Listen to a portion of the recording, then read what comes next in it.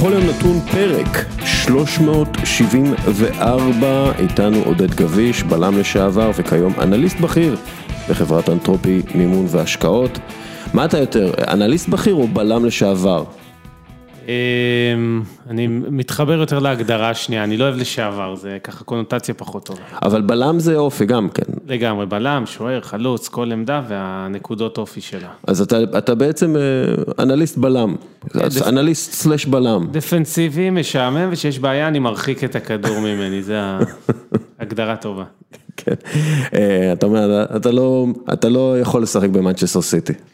לא, עדיין לא. כי הם לא מרחיקים את הכדור. כן, רק ראינו את זה אתמול. כן, טוב, אנחנו נדבר בפרק הזה על המצב הכלכלי של הכדורגל האירופי אחרי הקורונה ואחרי אירועי הסופר ליג, ובכלל גם על העתיד של הכדורגל, של לאן אנחנו הולכים. אז קודם כל נדבר על הסיפור הרומנטי של השנה, זה נראה שהולך להיות גמר בין מנצ'סטר סיטי לצ'לסי, שתי קבוצות שלפני 20 שנה לא דמיינו את עצמן כשתי קבוצות שיכולות להגיע לגמר ליגת האלופות, מה שבאמת סיפור אנדרדוגי של שתי קבוצות שהגיעו משום מקום כדי להשתלט על הכדורגל האירופי. זה קרה וקורה בזכות דבר אחד, כסף. אין מה לעשות, הכסף אפשר את כל זה, בהתחלה זה היה הכסף הגדול של רומן אברמוביץ' ואז הכסף העוד יותר גדול של אבו דאבי, UEFA שמו פייר פליי, ניסו למנוע, עשו חוקים, קידמו מהלכים, אבל בסופו של דבר הרבה ממה שקורה על המגרש נקבע בזכות מה שקורה מחוץ למגרש, אין פה בכלל לאן לברוח, ובעיניי זה הסיפור. זה הסיפור של הכדורגל, הסיבה העיקרית לסופר ליג, זה גם כן עניינים כספיים, וזה המסר הרומנטי שלי למאזינים שלנו. כן, אז הרשה לי ככה להיות לא נביא בשורה, הכדורגל אמנם אנחנו רואים אותו כמשהו רומנטי, כמשהו שאנחנו, בעצם המפלט שלנו, שאנחנו אוהבים לשבת, לראות, לנסוע בעולם, לראות משחקים, אבל מבחינת בעלי הקבוצות הם למעשה עסקים, לצורך העניין ובהתבסס על הדוחות הכספיים, עסקים די מפסידים של רוב הקבוצות הבחירות, אפילו מפסידים יותר ממה שחשבנו, אז אני שנייה יוריד את הרומנטיקה ואגיד שזה עסק, צ'לסי, המודל הנוכחי שלה וכל מה שהיה עם הפיירפליי דווקא היטיב עם התוצאות הכלכליות של הקבוצה, שנדבר עליהם בהמשך, ואנחנו רואים שגם עם התנהלות נכונה וכלכלית, עם מאמן טוב על הקווים, אם לשנייה נעבור גם למקום המקצועי, אפשר להשיג תוצאות. אתה יודע מה, בואו באמת ניקח ונשלב בין האנליסט לבלם, וניקח את שני חצאי הגמר שראינו השבוע, ולי זה ברור למשל שריאל מדריד, אם היה לה את היכולת הכספית לרענן טיפה את השורות, היא הייתה עושה את זה, ואולי לא הייתה נראית כל כך עבשה ועייפה מול מנצ'סטר סיטי, מול צ'לסי, ובעיניי מנצ'סטר סיטי מול פריס סן ז'רמן היה באמת משחק בין שתי כוחות כלכליים מאוד חזקים, שכוח כלכלי אחד הלך לכיוון הרכישת כוכבי ענק, אמבפה וניימר, בגלל שהם רכישות אסטרטגיות לא לפריז אלא לקטר, וכוח אחר הלך על כיוון כאילו של סגנון מאוד מובהק ובניית סוג של פילוסופיה מועדונית או קופי פייסט של פילוסופיה ממקום אחר, מברצלונה, וכאילו שוב, כל הדברים, גם ריאל מדריד, גם צ'לסי, גם פריס סן ז'רמן וגם מנצ'סטר סיטי, לא היו קורים בלי הכסף הגדול מאחורי הגופים האלה. נכון, אז קודם כל זה מעניין, כי אנחנו מדברים על סופר ליג ועל ההון הענק שהניע אותו, אז בסופו של דבר לא היינו רחוקים לקבל גמר של פריס סן ז'רמן עם מנצ'סטר סיטי, רק ההגרלה אולי מנע את זה, וזה פשוט תמונת מראה לעובדה שהכסף הגדול מדבר, קבוצה אחת מצד אחד אמירתית, בצד שני קטר, יש שם את הקרבות אגו של תוך המדינות האלה, לא ניכנס לזה, אבל צריך להבין קבוצות כדורגל אירופאיות, גם הגדולות ביותר, הם עסקים, אנחנו מסתכלים בצד העסקי, הם גופים הפסדיים, לצורך העניין מנצ'סטר יונייטד, אם היית משקיע במניה של מנצ'סטר יונייטד לפני 8 שנים, היית למעשה בפועל מפסיד כסף, לא היית מסיד תשואה לכסף שלך, ואינפלציה ועניינים כאלה היית מפסיד.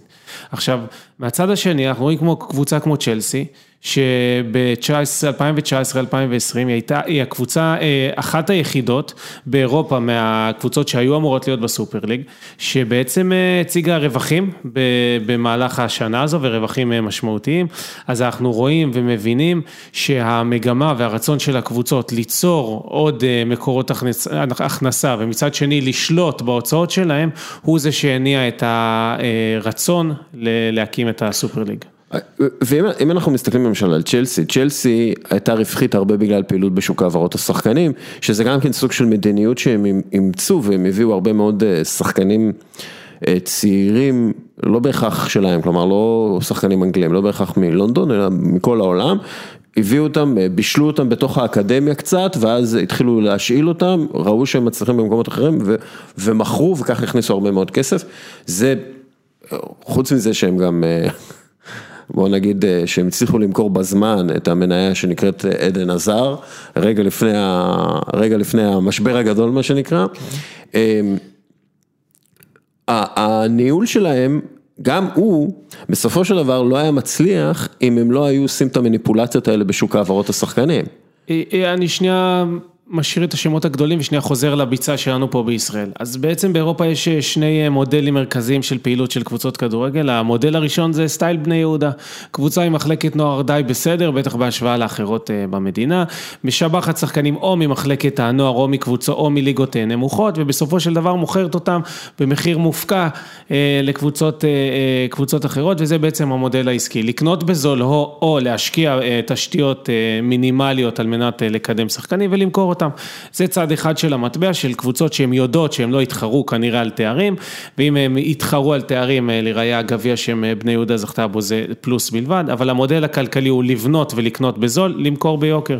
מצד שני, אנחנו רואים את הקבוצות בצמרת, שהן לא מוסדות למטרות רווח, לצורך העניין, תסתכל על הדוחות הכספיים של מכבי חיפה, של מכבי תל אביב, זה לא גופים רווחיים. כן. זה גופים שנועדו לשרת מטרות אחרות, שהן בסדר והן טובות, אבל את האינטרס העסקי, הם לא נועדו לשרת, וככה בסוגריים, אמירה על צ'לסי עם לא הגבלות הפיננסיות, והחצי דווקא שרומן אברמוביץ' עשה מספר שנים, הם לא היו מגיעים הוא אגב עושה דווקא בגלל עניינים פוליטיים, מדיניים, גיאופוליטיים, כאילו שבכלל לא קשורים הוא אמר, אני מחזיק, יש לי ביד נכס כמו צ'לסי, שזה אחד המועדונים הגדולים באנגליה, אני מרים את קרנו של הכדורגל האנגלי, אם אתם באים נגדי בעניינים גיאופוליטיים שדיברת עליהם, אני לא עושה דווקא, אבל אני מקטין את ההשקעות שלי, אתם לא רוצים את הכסף שלי במקומות אחרים, אז גם בכדורגל זה לא יבוא לידי ביטוי. אז בהקשר של צ'לסי, לצ'לסי יש את אחת מחלקות הנוער המדהימות שיש באנגליה, אמנם הם לא נחשבים בטופ 3 כמו סאות'המפטון או כאלה קבוצות, אבל בהחלט מי שהיה בקובם במתחם האימונים, ראה מתחם עם 30 מגרשי אימונים, מגרשים שלא מפסיקים להתאמן. היית שם? הייתי שם, הייתי בגיל 16 במבחנים של חודש בצ'לסי. שנייה, אז בוא נדבר על זה שנייה. בוא נדבר.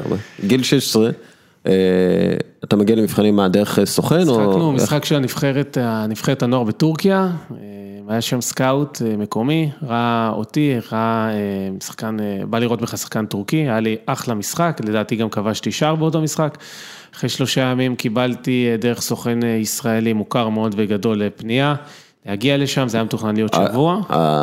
השם שלו מתחרז עם הווי? כן. אני אשמור על, כן, בסדר. הגעתי לשם. שאגב, אם אנחנו כבר מדברים על סוכן גדול ישראלי מוכר, הוא מאוד מאוד משמעותי, גם בפריס סן ז'רמן וגם בצ'לסי. נכון. הוא יחד עם מנדש, שני הכוחות המשמעותיים של הכדורגל האירופי, מחזיקים מאמנים קבוצות די ככה בחואבוס. בכל מקרה פנו אליי, הגעתי שם לשבוע בתחילה, זה המשיך לעוד שבוע עם הקבוצה היותר גדולה, ולאחר מכן גם הייתי עם המילואים שבועיים. זה לא הבשיל מהרבה סיבות, אני חושב שגם אני בהקשר של כבן אדם לא הייתי אפוי ומוכן לעבור למגורים במדינה אחרת, בדיעבד זה היה טעות איומה, כי יכולתי להישאר שם גם במועדונים קטנים יותר. אבל זה היסטוריה, והיום אני איתך כאן, אז ככה שכנראה שהדברים הלכו כמו שצריך. בסדר, תראה מה, זה לא כזה גרוע. אגב, אתה זוכר עם מי עשית מבחנים? שני החבר'ה בשכבת גיל שלך, הם כבר כנראה לא בצ'לסי. היה שם את גאל קקוטה. גאל קקוטה. כן, שהוא איפשהו אחרי זה עשה שם טיולים בכל מיני מקומות בעולם. הוא אחד מהשחקנים האלה שצ'לסי רכשה. כן, בדיוק עם הפייר פליי, שרכשה מתחת לגיל, שהם היו underaged.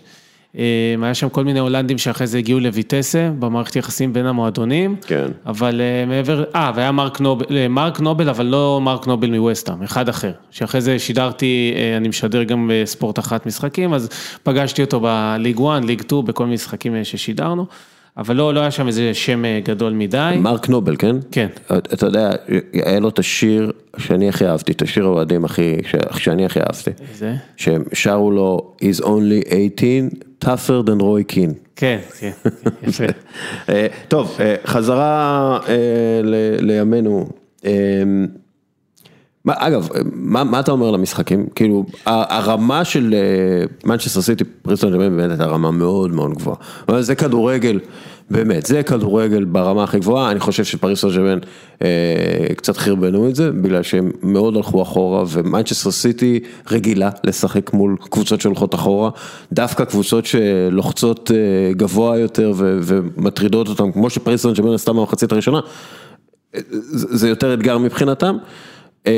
אבל סיטי פשוט, כמו שחשבנו בעצם מאז דצמבר, שהם התחילו להיכנס לקצב הפסיכוטי הזה שלהם, מנצ'סטר סיטי פשוט רמה מעל כל מה שאנחנו מכירים מהעונה בליגת האלופות, קצת כמו ביירן מינכן בשנה שעברה. לגמרי, ודיברת מקודם על המדיניות או על הרצון של הראשי סיטי לשכפל מודל שעבד בעבר, וזה המודל של ברצלונה, אז סתם ככה במספרים, מנצ'סטר סיטי אתמול, 677 מסירות, 92% מהמסירות היו מדויקות, שזה מספרים אסטרונומיים בלתי הגיוניים, זה אומר שבערך מהזמן ששוחק, 70 או 80% מהזמן הכדור היה אצל סיטי, והם לא איבדו אותו גם באזורים המסוכנים. ההפך, הם שמרו אותו כל כך טוב באזורים המסוכנים, עם רביעה כאילו מסביב, כאילו זה נראה כל פעם שיש רביעה מסביב לשחקן של פריס סן ז'רמן. אם הצופה מהצד אתמול שלא היה יודע מי המאמן של סיטי, יכול היה לנחש את זה בקלות, בגלל צורת המשחק, זה היה פשוט שחמט, הם נטרלו את פריז מהרגע הראשון, ובהחלט... לא, מהמחצית השנייה בעצם. מהמחצית השנייה זה היה משמעותי. סוף המחצית הראשונה הם... אני מסכים. כמובן שהיה את הכרטיס האדום וכל זה, אבל עדיין סיטי לדעתי עדיפה, כי יש בהקשר של פריז את הדבר הזה שיש את הליגה הצרפתית, שאומנם היא מתחזקת בשנים האחרונות, אבל קשה לעשות את המעבר הזה בין לשחק מול איזה קבוצה בלי להעליב קיקיונית באמצע השבוע, ואז להגיע נגד סיטי בסוף השבוע, שסיטי היום משחקת אולי בליגה החזקה ביותר בעולם בכל שבוע, וצריכה תמיד לשמור על לבל של מוכנות ברמה גבוהה מאוד. וריאל מדריד, צ'לסי הייתה צריכה לנצח את זה יותר, אם היה לה נגיד את דרוגבה במקום ורנר, כנראה הייתה מנצחת את זה ביותר. כן, אז דיברנו על הרבה מחירות וקניות חכמות שעושה צ'לסי, אז בהקשר הזה היא לא שם גדול כמו בעבר, אם אנחנו זוכרים בשנים עבר, אמנם זה היה בסכומים נמוכים יותר, העברת ששברה את כל הזמנים שבצ'נקו סטייל או טורס או דברים כאלה, היום אנחנו כבר לא רואים אותם, הם לא מוזכרים נגיד עם שמות כמו הולנד שאמור לעבור בקיץ. דווקא עם הולנד הם מוזכרים, כן. אז יש לי תחושה שהוא לא יגיע לשם, או הם בפה. אנחנו נדבר עליו עוד יותר, כי זה מעניין כאילו... השווי של שחקנים בעידן הזה של כדורגל עם קורונה. בכל מקרה, גם צ'לסי וגם ריאל מדריד, אולי בעל כורחן עוברות תהליך של הבראה כלכלית. אם בעבר כל קיץ היינו רגילים לראות הצגות שחקנים מפוצצות בברנבאו, אנחנו רואים קצת רגיעה בהקשר הזה, הסתמכות על שחקני בית, על שחקנים שבעבר היו שחקנים מחליפים, וזה לא, שוב, זה לא מאיזה רצון של פרז להגיד, אוקיי, עכשיו אנחנו מדרידיסטה, אנחנו רוצים את השחקני בית, זה באמת מבעיה פיננסית של הקבוצות האלה, שהתוצאה שלה היא הרצון לסופרליג. כן, אנחנו נגיע עכשיו עוד מעט לסופרליג, אבל העניין עם ריאל מדריד בעיניי, הוא יש להם למשל הרבה שחקנים בהשאלה, שהשחקנים שהיו אמורים להיכנס לנעליים של לוקה מודריץ' וטוני קרוס וכו', למשל מרטין אודוגור וסביוס שכרגע הם בארסנל ובהשאלה, ויש להם עוד כל מיני חבר'ה, אם זה קובו, כל מיני חבר'ה שהם מאוד יצירתיים, קשרים כאלה, אבל זידן לא חשב שהם יכולים לעזור לו לנצח עכשיו, ובריאל מדריד אתה חייב לנצח עכשיו, כלומר אין לך את הפינוק לא לנצח עכשיו, ולכן גם יוביץ' כזה הגיע, לא מסתדר באופן מיידי, ישר משילים אותו, ישר הוא פלופ, ישר הוא, ויותר מזה, החבר'ה המבוגרים, קרים בנזמה, לוקה מודריץ', טוני קרוס, קזמירו, הם לא מתכננים לוותר כל כך מהר על המקום שלהם, כלומר, יש פה איזושהי בעיה, לא הייתי קורא לזה בעיה מבנית, כי זה מראה על, אתה יודע, על אופי מסוים של שחקנים שצריכים להצליח בריאל מדריד, אבל זה בעיה כלכלית בסופו של דבר, אם הם לא מצליחים להכניס באמת את אודוגור לתפקיד של מודריץ', וואלה, הם שילמו לא מעט כסף על אודוגור, כאילו, הם שילמו לא מעט כסף על סביוס בזמנו, הם צריכים להכניס אותם, הם צריכים להחזיר אותם, הם צריכים מאמן שיאמין בהם ויעבוד עליהם ויהיה מוכן להקריב נקודות ליגה או הפסדים בליגת האלופות בשביל שהם ישחקו שם וילמדו את הדרך. אז במועדונים כאלה אין אורך רוח, שני הפסדים והמעמד של המאמן מיד מתערער, ראינו את זה בעבר, לזידן כנראה נותנים קרדיט קצת יותר כי גם בתקופות של סריות פחות טובות של משחקים, גם בגלל השם שלו וגם בגלל כנראה הסכם בלתי כתוב בין הצדדים, שמבינים שהשנים האלה הם שנים פיננסיות של בנייה, עם כמה ששנה יכולה להיות פיננסית בריאל מדריד. בשביל להגיע למועדונים האלה, הרבה שחקנים יכולים, ראה יוביץ' שהזכרת, אבל על מנת להישאר שם זה קשה מאוד, משחק, 2, 3, 4 לא טובים, ואתה כבר מתחיל לשמוע בתקשורת, מתחיל לשמוע לחשושים, מתחיל לשמוע את הבוז המפורסם של ברנבאו לשחקני רכש. השנה לא, דווקא. אגב, ופה אני רואה קצת בקטע הזה פספוס, כלומר, זאת הייתה השנה האידיאלית להכניס את ולוורדה, להפוך אותו לשחקן הרכב קבוע שלא יוצא במקום מודריץ' או קרוס. זאת הייתה השנה, כאילו לתת ליוביץ' לשחק יותר על חשבון בנזמה. אני יודע שאנחנו תכף נגיע לעניין הסופר ליג, אבל ריאל מדריד לא יכולה לקחת בחשבון סיטואציה שהיא לא תהיה בליגת האלופות בשנה הבאה. זה יהיה מכה פטלית מבחינה כלכלית, ומעבר לזה שיש שחקנים כמו קרוס, קזמירו ומודריץ', הקבוצה בהחלט יכולה להיות, האלטרנטיבה היא די טובה. חייב להגיד שיש שם את האנדררייטד הגדול ביותר לדעתי בכדורגל האירופי, שאם הוא לא היה מתעסק בשטויות בצעירותו, הוא היה עוד יותר גדול, שזה בנזמה. ממשיך, שומר על מספרים, כבר אין ספור עונות בריאל מדריד, שאולי הוא אחד החלוצים, אם לא טוב ביבשת, באמת נפלא, מעולם, השם שלו הוזכר גם, רצו להיפטר ממנו בכל מיני סיטואציות, אבל בסך הכל היציבות היא די נר לרגליו.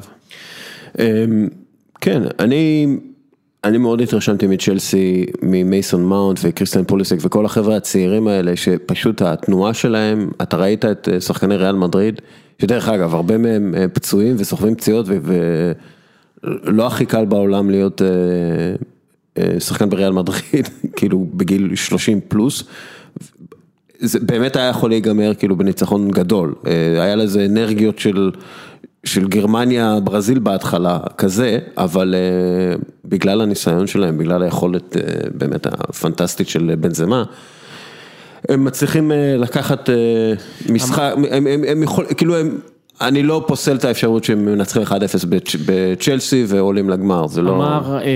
אמר רפה בניטז, שהוא אימן את ליברפול, שברמות האלה, במשחק נתון, כמעט כל השחקנים זהים, ההבדלים הם הבדלים מנטליים קטנים מאוד, וההבדלים באמת באים לאורך זמן, במשחק שני, שלישי ורביעי, ואני חושב שהגומלין הולך להיות משהו מאוד מעניין בהקשר הזה, אנחנו, אם משהו טוב יצא מהקורונה, זה שקיבלנו חצי גמר ליגת אלופות, אני חושב מהקבוצות בכושר הטוב ביבשת. כן, אגב עוד משהו שחשוב לי להזכיר, זידן, גוארדיולה,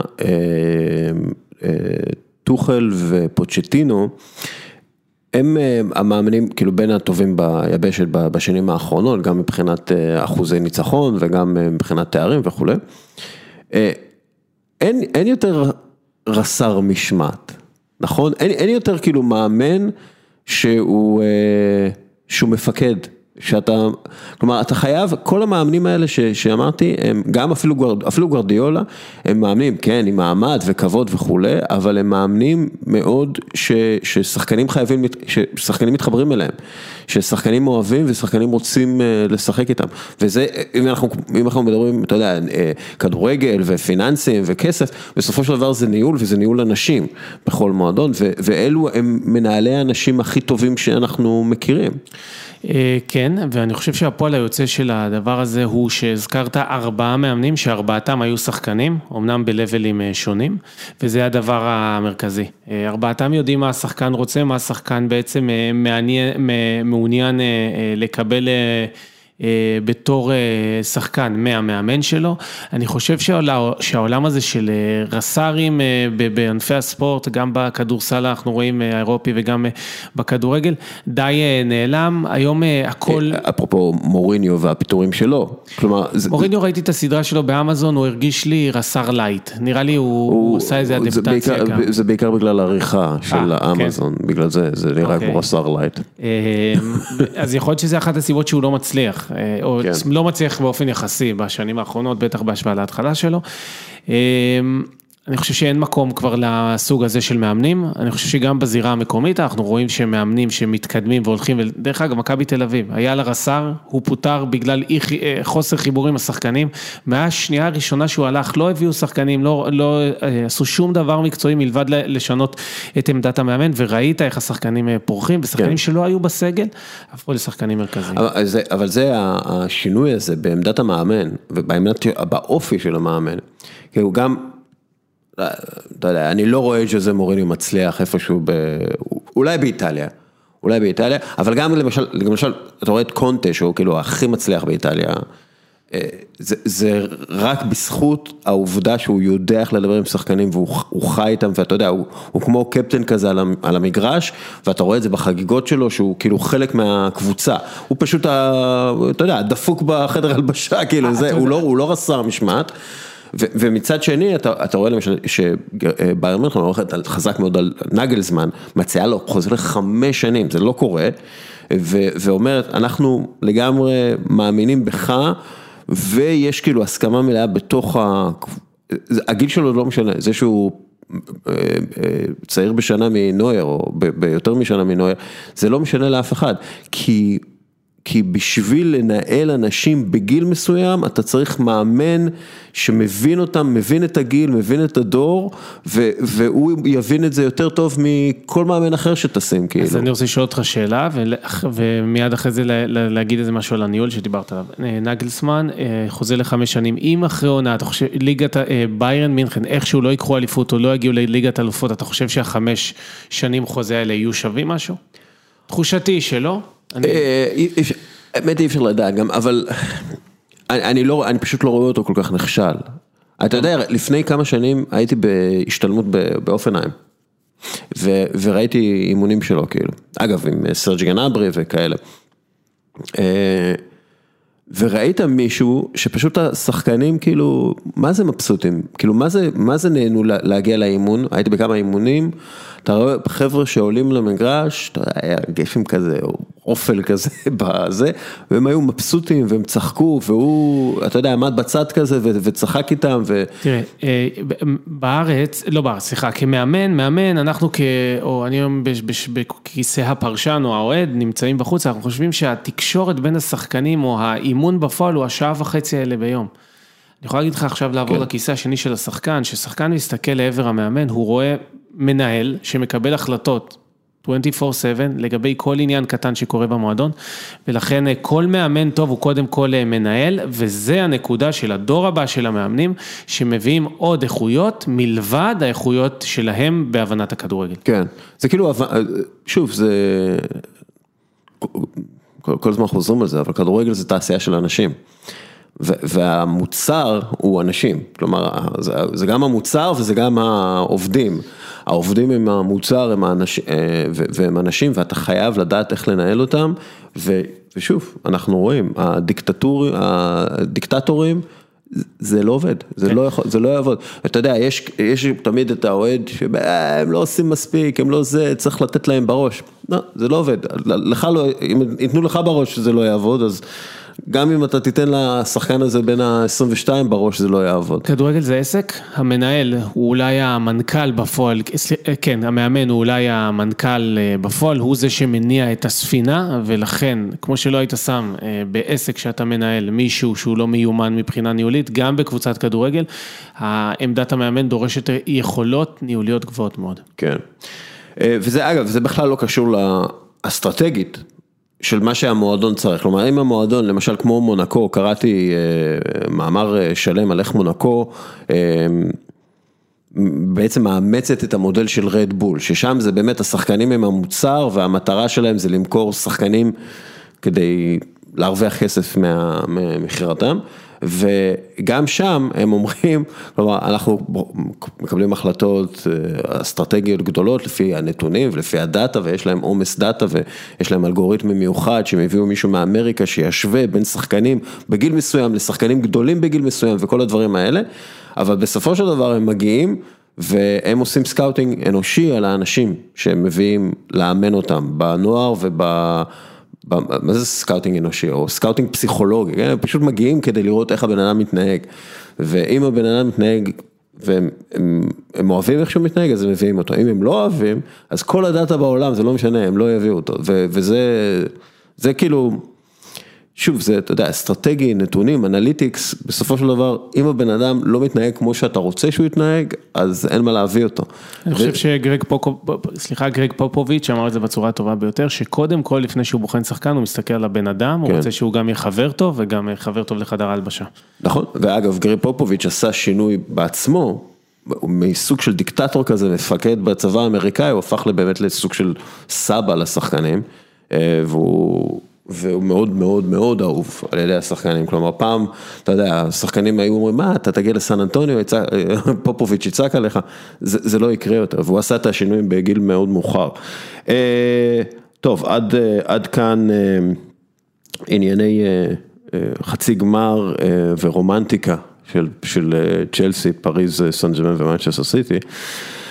אוקיי, בעיניי הסיפור של הסופר ליג הוא כזה, אני מסתכל על ההכנסות לעונה, אז תהיה איתי, ה-NFL, אני מאמיר הכל יורואים, NFL מכניסה, על ליגת הפוטבול של ארצות הברית, מכניסה כמעט 12 מיליארד יורו בעונה. הם עכשיו יכניסו יותר, בגלל שהם הגדילו את הסכמי החוזי זכויות שידור שלהם ב-100%, שזה מטורף לעשות את זה, אבל זה מה שהם עושים. MLB, בייסבול, מכניסים בסביבות 10 מיליארד יורו בשנה, NBA, 7.7 מיליארד יורו בשנה, פרמייר ליג, זה 6 מיליארד יורו בשנה, NHL, הוקי קרח, כמעט 4.7 מיליארד יורו בשנה, לליגה, הכדורגל הספרדי, זה 3.4 מיליארד יורו בשנה, בונדסליגה, 3.3 מיליארד יורו בשנה, ליגת האלופות, 2.85 מיליארד יורו בשנה. עכשיו, ליגת האלופות זה הטורניר כדורגל הכי גדול, איכותי, עם המותגים הכי טובים בעולם, ואני בטוח שהקבוצות, 12 המלוכלכות שפתחו את הסופר ליג, ראו את המספרים האלה, הכירו את המספרים האלה, ואמרו, ליגת האלופות זה, אם היא לא מכניסה 6 מיליארד יורו בשנה, שזה בערך כמו הפרמייר ליג, זה כישלון. זה כישלון מסחרי ומותגי, וזה פשוט כישלון, ואני חושב שזאת הייתה הנקודה המרכזית של פלורנטינו פרז, עזוב שהם עשו, מה שנקרא, הם חרבנו את העסק, כן, בגלל שהם לא יודעים איך, אפרופו אנשים, כן, הם לא יודעים איך לעבוד עם האנשים המיליארדרים הזויים האלה, אבל הם פשוט חרבנו את העסק, ושוב, אם היה עכשיו ליגת האלופות שמכניסה 6 מיליארד יורו בשנה, אז ההפסדים והרווחים הכספיים לא היו במצב שהם היום, שבעונה שעברה, שזה רק 3 חודשים בקורונה, כן? ללא מחירת שחקנים, 12 הקבוצות האלה הפסידו כמעט 1.5 מיליארד יורו. הפסד תפעולי, כן? לא, בלי מיסים, בלי מחירת שחקנים, הפסד תפעולי. שהאיטלקיות, דרך אגב, ב3 שנים האחרונות, מפסידות סכומים לא נתפסים. מילאן מפסידה כמעט 0.5 מיליארד יורו. אינטר מפסידה 150 מיליון יורו, יובנטוס 120 מיליון יורו. ובכלל, אנחנו רואים, דרך אגב, ש12 הקבוצות הגדולות האלה, בגלל הרצון להגיע לליגת האלופות, שאגב, הכסף שהם מקבלים לליגת האלופות הוא לא כסף קטן, כן? הוא כסף קטן ביחס למה הם יכולים להרוויח, אבל הוא לא כסף קטן. ההכנסות ב5 שנים האחרונות גדלו ב-43%, אוקיי? מ-4 מיליארד יורו לכמעט 6 מיליארד יורו. שכר השחקנים גדל ב-60%. מ-2.18 ל-3.5 מיליארד יורו. וכמובן אז אנחנו גם רואים שהחובות גדלים ואנחנו מדברים על זה, ומה שיצר, בעצם מה שיצר את הדרישה הזאת לסופרליג ובעצם היציאה וכל המעשה החפוז הזה, נעשה בגלל החשש הגדול מהחובות ומההפסדים ומזה שהם לא ממצים את הפוטנציאל המותגי שלהם. בגלל ניהול כושל של ליגת האלופות. כן, אז אני אתייחס קודם כל לבנצ'מרק או להשוואה שאמרת לשאר ענפי הספורט, וכאן בעצם תמונה הבעיה. שרונלדו בא לחדש, קריסטיאנו רונלדו בא לחדש חוזה, או מסי, או אמבפה, או כל שחקן אחר, הוא מסתכל ימינה ושמאלה, והוא לא משווה את עצמו רק לשחקן רונלדו, למסי ולהלנד ולאמבפה, הוא משווה את עצמו גם ללברון ג'יימס ולתום בריידי, ולכל מיני ספורטאים מענפים נוספים, והוא רוצה להתיישר סביב המספרים האלה. עכשיו, כמו שהזכרת. יש את הרשימות של פורבס, הם יודעים בדיוק כמה כל אחד מרוויח. כחלק מהמוניטין של רונלדו, הוא רוצה להיות ה-highest earner, או איפה שהוא שם, או באזורים האלה, אותו דבר כל שחקן אחר, בכל ענף. העניין הוא כזה, אתה הזכרת את המילה הכנסות מזכויות שידור. יוצר מצב ששכר השחקנים עולה באופן די משמעותי, באופן קבוע, אם אתה מסתכל על השכר הממוצע של מועדוני הפרמייר ליג בשנים האחרונות, הוא עלה יותר מ-12% בשנה, ב5 השנים האחרונות, זה מספרים הזויים, כאשר ההכנסות כנגד לא עלו באותו השיעור. כן. זה יוצר מצב, שאם אנחנו מסתכלים על עסק, שהוא באופן קבוע מוציא הרבה יותר ממה שהוא מכניס, הוא רק מגדיל את הגירעון שלו. הסאבטקסט או הרעיון המקורי או המרכזי בסופר ליג, לפחות בשלב הראשון, היה רצון ליצור מעין תקרת שכר של לימיט של 55% מהמחזור של השחקנים, של הקבוצות. של ההכנסות כאילו. כן.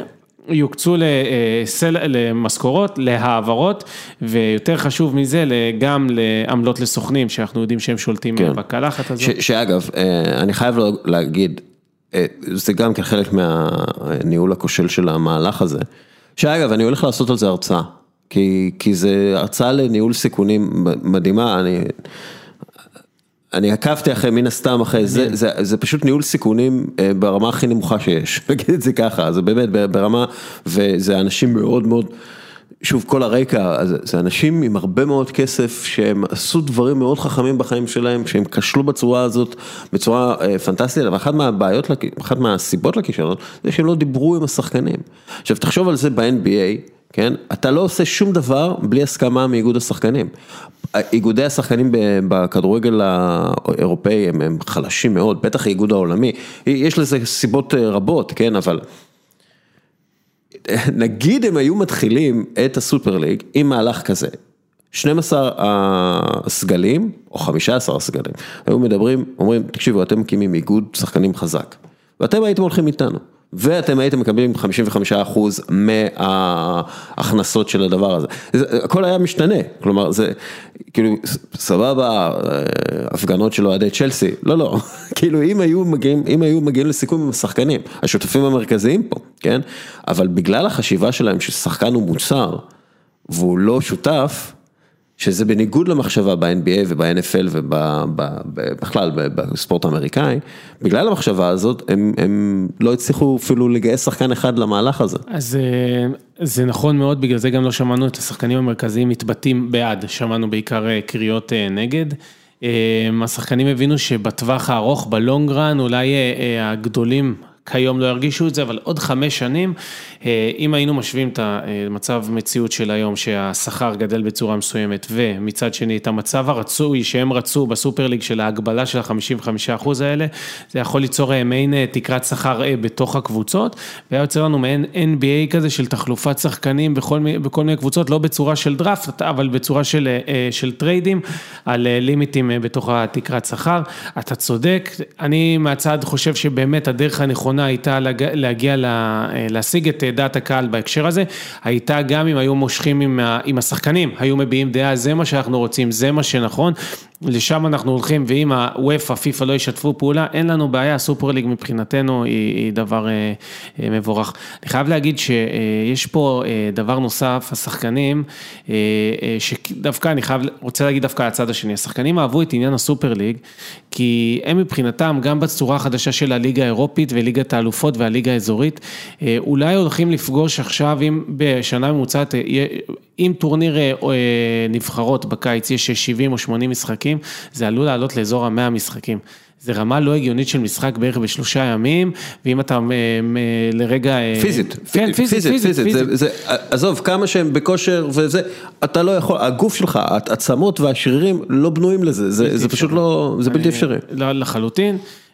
וחייבים למצוא פה את האיזון בין הרצון ליצור כל מיני יצורי קליין כמו ליגת האומות, הליגה האזורית ודברים כאלה, לבין הרצון והיכולת וההבנה שבריאות השחקן והנכס הזה שנקרא שחקן חשובים. ואגב, זה גם כן עניין שאנחנו רואים, אוקיי, היה את הסופרליג, היה את המאמנים דיברו על פקה, ואז מיד שזה מת, למרות שפלורנטינו פרז עדיין חושב שזה חי, והוא ממשיך להגיד, יהיה סופרליג.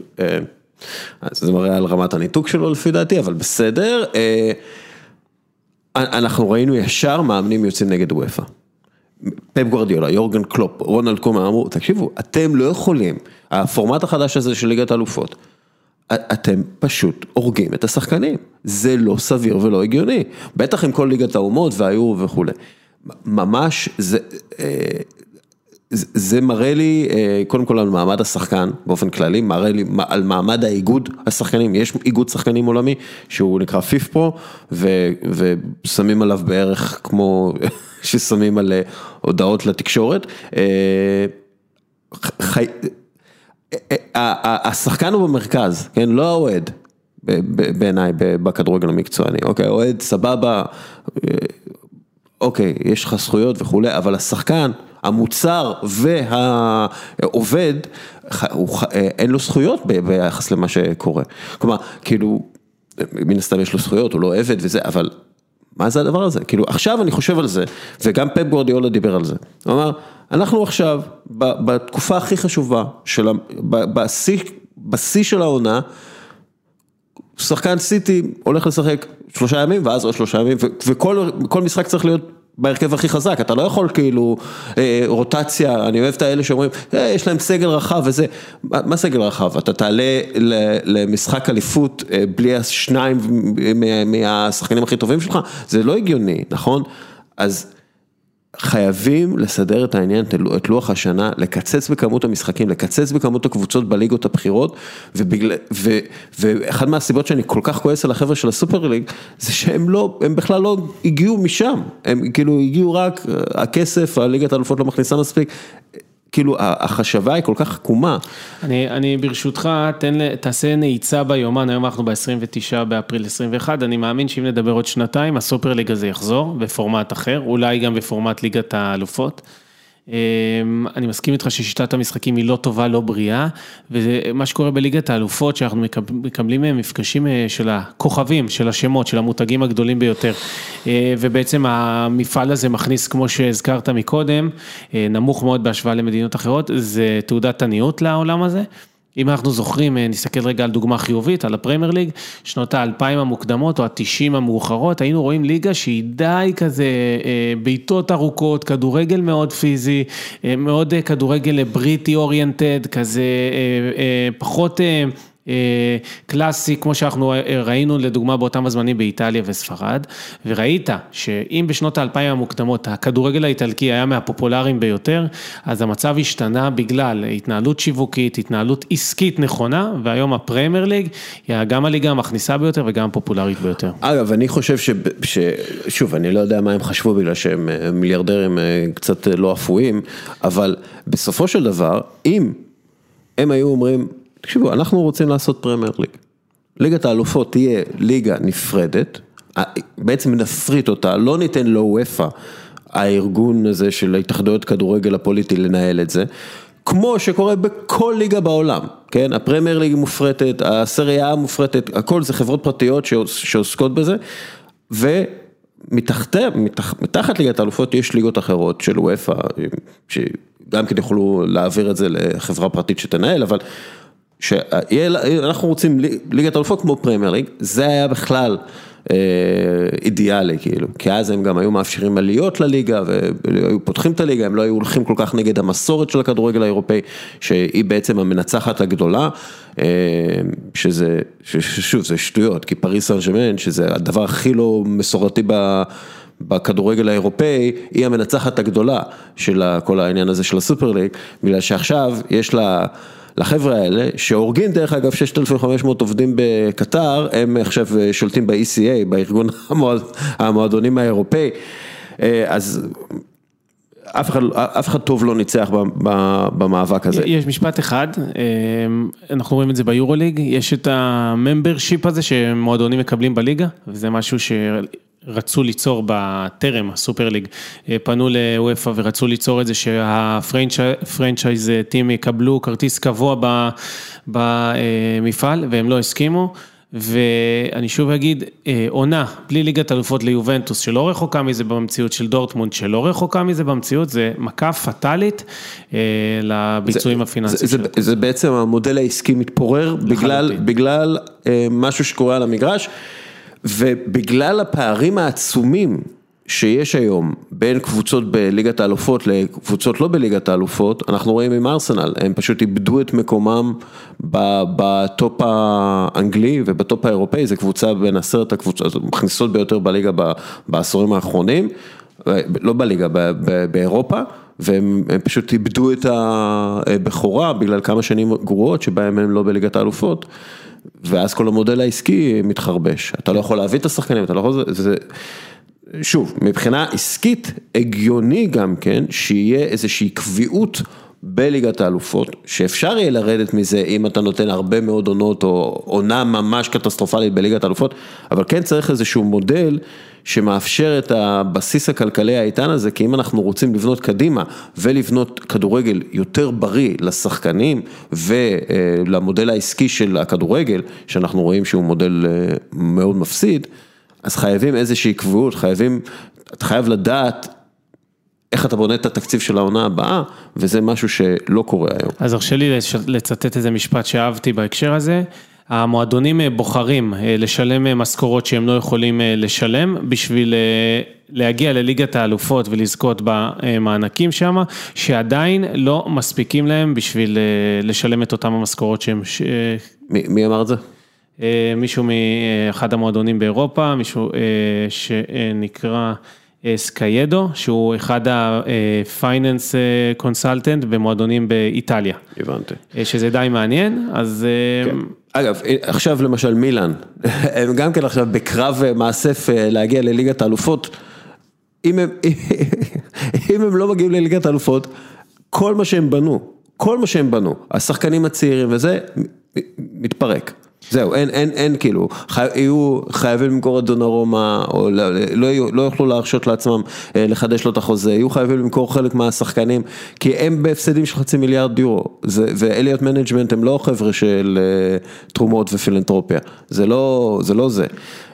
טוב, אחד מהדברים שאמרו,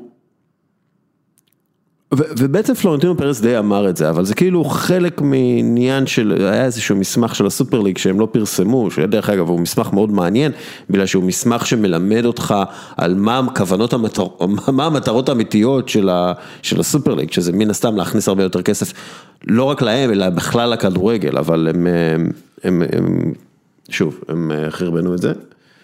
אז ככה, הם אומרים, האוהדים הצעירים מחפשים בידור בדברים שלא היו קיימים לפני 10 שנים, הם טענו שהשווי של זכויות השידור יבאיש, או יורד, ושהכדורגל כולו עומד בפני הפסדי עתק בעתיד הקרוב.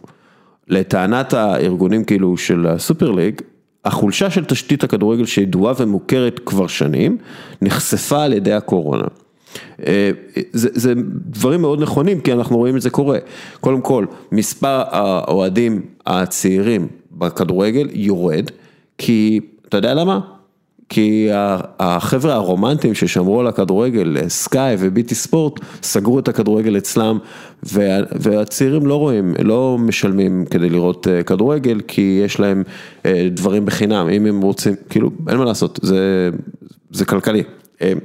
וזכויות השידור באמת יורדות, או נשארות אותו דבר. עכשיו למשל, הפרמייר ליג רוצה לחדש את החוזה, זכויות שידור, הם אפילו לא מכוונים להגדיל את זה באחוזים ניכרים, כמו שקורה למשל בארצות הברית, ב-NFL. הם מכוונים להשאיר את זה באותה רמה.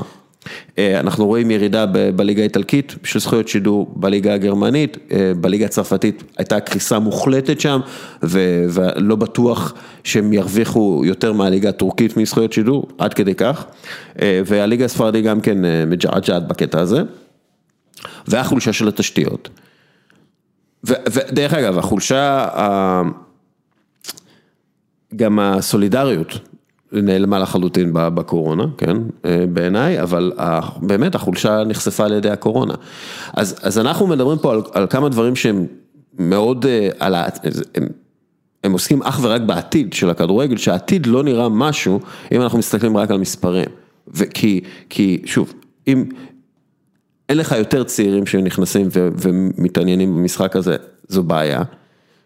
זו בעיה, כי אין לך, אתה לא ממלא, לא מחדש את הלקוחות שלך. אם זכויות השידור לא עולות, הם לא יעלו בקרוב, בגלל שהצעירים לא מגיעים לטלוויזיה לראות, ואם הקורונה באמת חשפה את התשתיות הרעועות, זה לא משהו שהולך להשתפר, אם לא יגיע כסף מזכויות שידור. אני חושב שאתה נוגע בנקודה מרכזית, והיא ההיצע, או יותר נכון הביקוש לכדורגל. הכדורגל די מיצה את עצמו מבחינת פופולריות באירופה ובמערב אירופה, מזרח אירופה בכלל, ואני חושב שהרצון או האתגר הבא או הכיוון שאליו הולך הכדורגל זה באמת להעלות את קרן הכדורגל האירופי בארצות הברית. כן. אז אנחנו רואים הרבה דברים שהולכים לשם, וגם המונדיאל, אחד המונדיאלים הבאים מתוכנן לארצות הברית, וכמובן למזרח, לסין. אני לא אופתע אם נתחיל לראות משחקי ליגת האלופות, משחקי ליגות עוברים יבשות. אגב, סין זה... אגב, אפרופו, בכדורגל האירופאי, כיסו הרבה מהבעיות על ידי השקעות גדולות מסין, אבל אז הם הופסקו בגלל שהממשלה הסינית, המפלגה הסינית, מחליטה שכל ההשקעות החיצוניות יפסיקו, כלומר, ההשקעות הסיניות החיצוניות יפסיקו, וישקיעו את כל הכסף בפנים. זה יכול להיות להשתנות עוד שנתיים, כן? אבל זה גם כן משהו. פתאום, אתה יודע, היה לך 20 קבוצות בבעלות סינית באירופה, ועכשיו יש לך 10, וזה כנראה ירד עוד. אז כאילו, ואנחנו מדברים על מ-2017 השינויים. אנחנו רואים הרבה שינויים, הרבה שיתופי פעולה בין רשתות חברתיות, פייסבוק, טוויטר, ל-ESPN, לענפי ספורט בארצות הברית. אנחנו רואים את אמזון נכנס פה לפרמייר ליג, לבונדסליגה, בהקשר של דאטה ונתונים. אני חושב שלא ירחק היום שהשירותי הסטרימינג המובילים בעולם התחילו לשדר כדורגל גם אירופאי. וייתכן ששם קבור הכלב, סתם לצורך העניין, במאמר אחר, פייסבוק אתמול פרסמה את הדוחות, המניה שלה הגיבה בעלייה של מעל 5%, פייסבוק, אלפאבית שזה גוגל, אמזון, מייקרוסופט, אלה הגופים שישלטו בכלל התעשיות הפיננסיות בעולם, וכל הנגזרים של זה, ביניהם הספורט, לדעתי זה יגיע לשם, וזה הפתרון ש...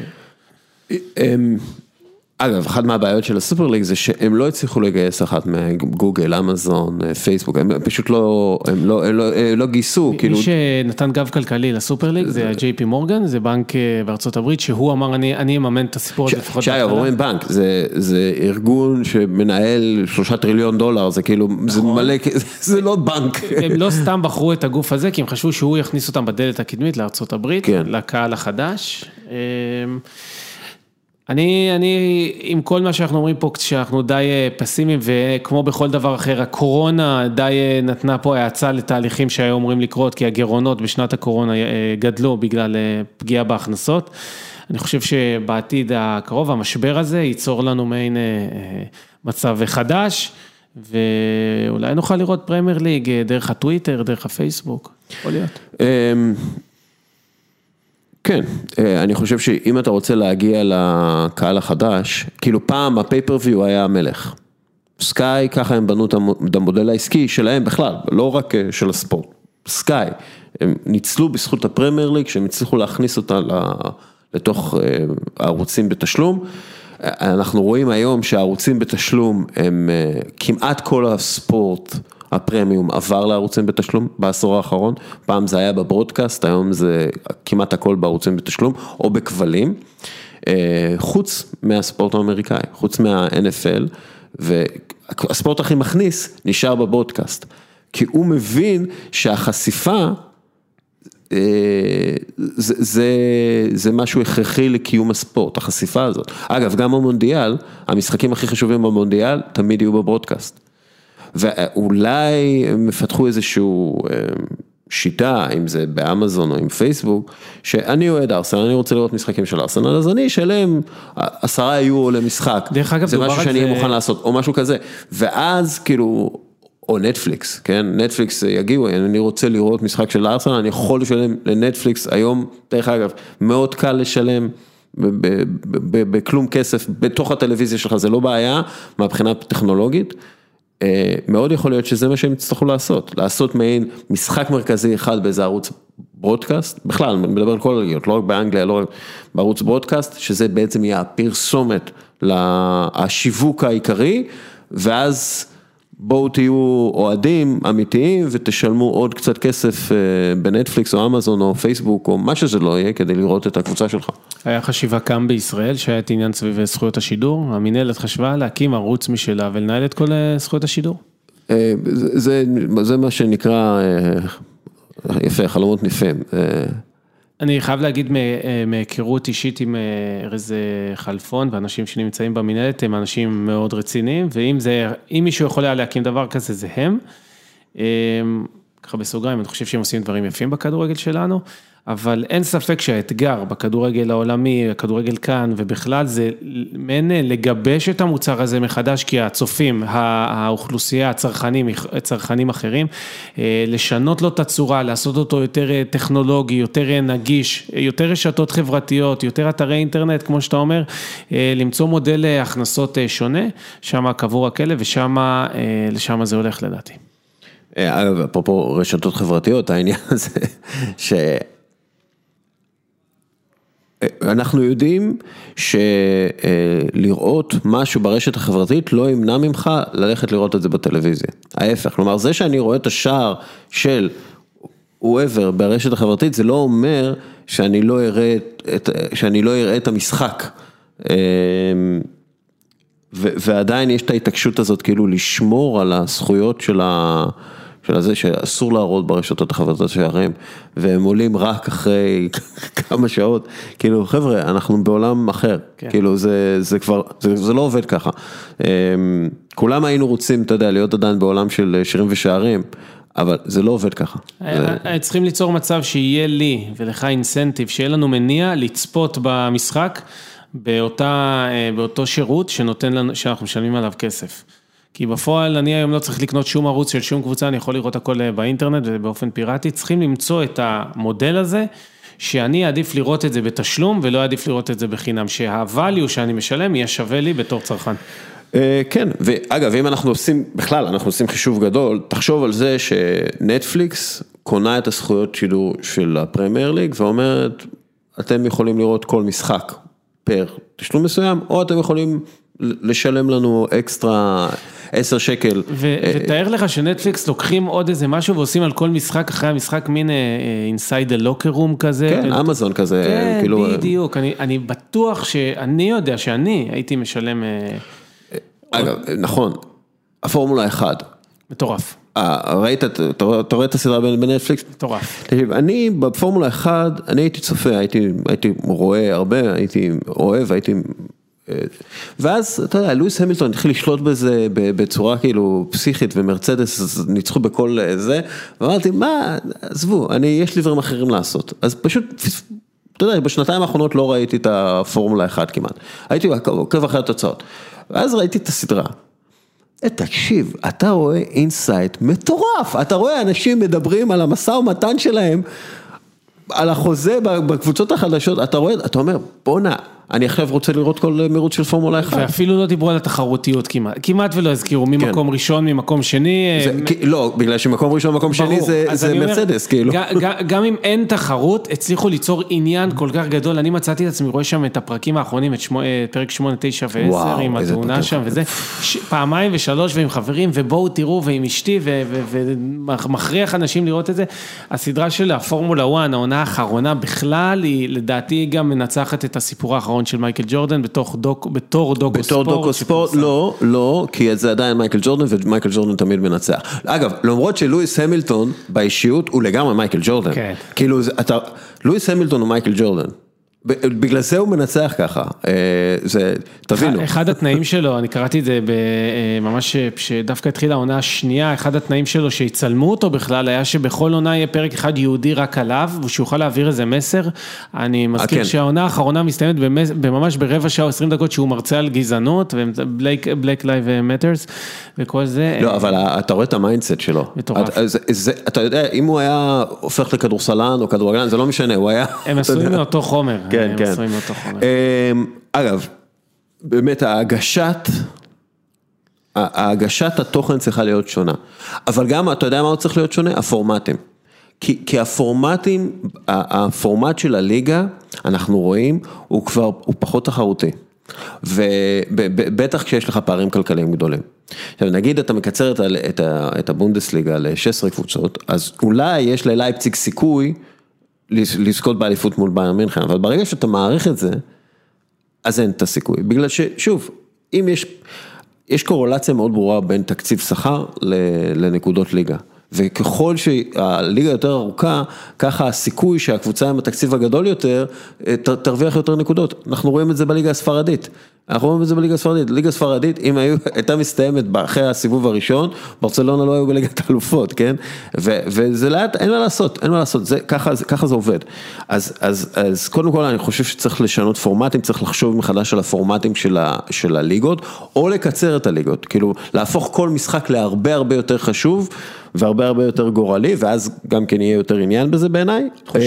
תחושתי שאנחנו נראה בעתיד הלא רחוק ליגה, ראשונה, שנייה, שלישית, רביעית, שיהיו לפי הדרגים באירופה, שיכילו שחקנים, קבוצות מחמשת הליגות המובילות באירופה, ומפעל הגביע יהפוך להיות מקומי, והרבה יותר פופולרי בתוך המדינות. יכול להיות. ושוב, אם אנחנו נסכם את הדיון הזה, אז ליגת האלופות היא באמת מותג כושל, כי יש לה, את הקבוצות השוות בעולם, אבל היא לא מצליחה להכניס יותר מהבונדסליגה, שזה ניהול שיווק, זה מביך, כאילו, אם הם היו חברה שמטרתה להרוויח כסף, זה היה פשוט גורם לפיטורים המוניים, אז אני חושב שזה מאוד קשור לפורמט. דרך אגב, אני בעד ליגה של 36 קבוצות, סבבה, 9, 10 משחקים לכל אחת, בשיטת הדירוגים, דרך אגב, של ליאונרדו שרה, שוופא די גנבו את זה, וכלומר, זה 3 משחקים נגד דרג א', 3 נגד דרג ב', 3 נגד דרג ג', וחוזר חלילה, ואז שמינית גמר, בלי 16 הראשונות עולות לפלייאוף וזה, מגיעים לשמינית גמר, 16 הראשונות עולות, 1 נגד 16, 2 נגד 15 וכו'. בעיניי צריך משחק אחד בנוקאוט, לא 2, תהפוך משחק, winner goes on, loser goes home, וזהו, פשוט. הרבה משחקים בין גדולות לקטנות, אבל גם הרבה משחקים בין גדולות לגדולות, נבקים על יתרון ביתיות באורך כל השעה. העניין של הערכה הזה של חצי שעה משעממת הזו, אולי גם אפשר לפתל את זה, אולי לעבור ישר לפנדלים, אני שמעתי איזה רעיון של וופא שהם הכניסו את שופטי המסך, אולי בעת משחק שחייב להיות מוכרע, אחרי הדקה ה-90 השופט נותן שריקה נוספת, משחקים עד 100, בלי לרדת מהמגרש, יש עוד חילוף אחד לכל קבוצה, לאחר מכן ישר עוברים לפנדלים, זה גם משהו שיכול. אגב, אנדרן ניאלי, לפני כמה שנים, אמר, ליגת האלופות שווה 1.5 מיליארד יורו, הם קצת השתפרו, בשנה בזכויות שידור. ה-NFL מייצרת פי 7 יותר מזכויות שידור, למרות שלפי כל המחקרים, יש 150 מיליון אוהדי פוטבול בעולם, ויש יותר מ2 מיליארד אוהדי כדורגל בעולם. זה באמת הכישלון של זה. אפרופו זה, בוא שנייה נדבר, איך מעריכים שווי של מועדון? אנחנו רואים למשל 20 הקבוצות השוות ביותר של פורבס, שוות בממוצע 2.28 מיליארד דולר, זה השווי הממוצע של 20 הקבוצות השוות ביותר, שזה 30% יותר מלפני שנתיים, כלומר כן, יש עליית שווי די גבוהה, וזו למרות ירידה בהכנסות של 10%. כלומר, בפורבס מאמינים מאוד בשווי הזה, אז איך מייצרים, כאילו מה גורם לשווי של קבוצה להיות, מה שווה בקבוצה, מה שנקרא? אז אני מודה שכשהזמנת אותי לפרק ומאוד התרגשתי, אז הדבר הבא שעשיתי זה כמובן לשאול אותך על מה נדבר, אז אמרת לי שנדבר גם על זה, על הערכת שווי של קבוצות.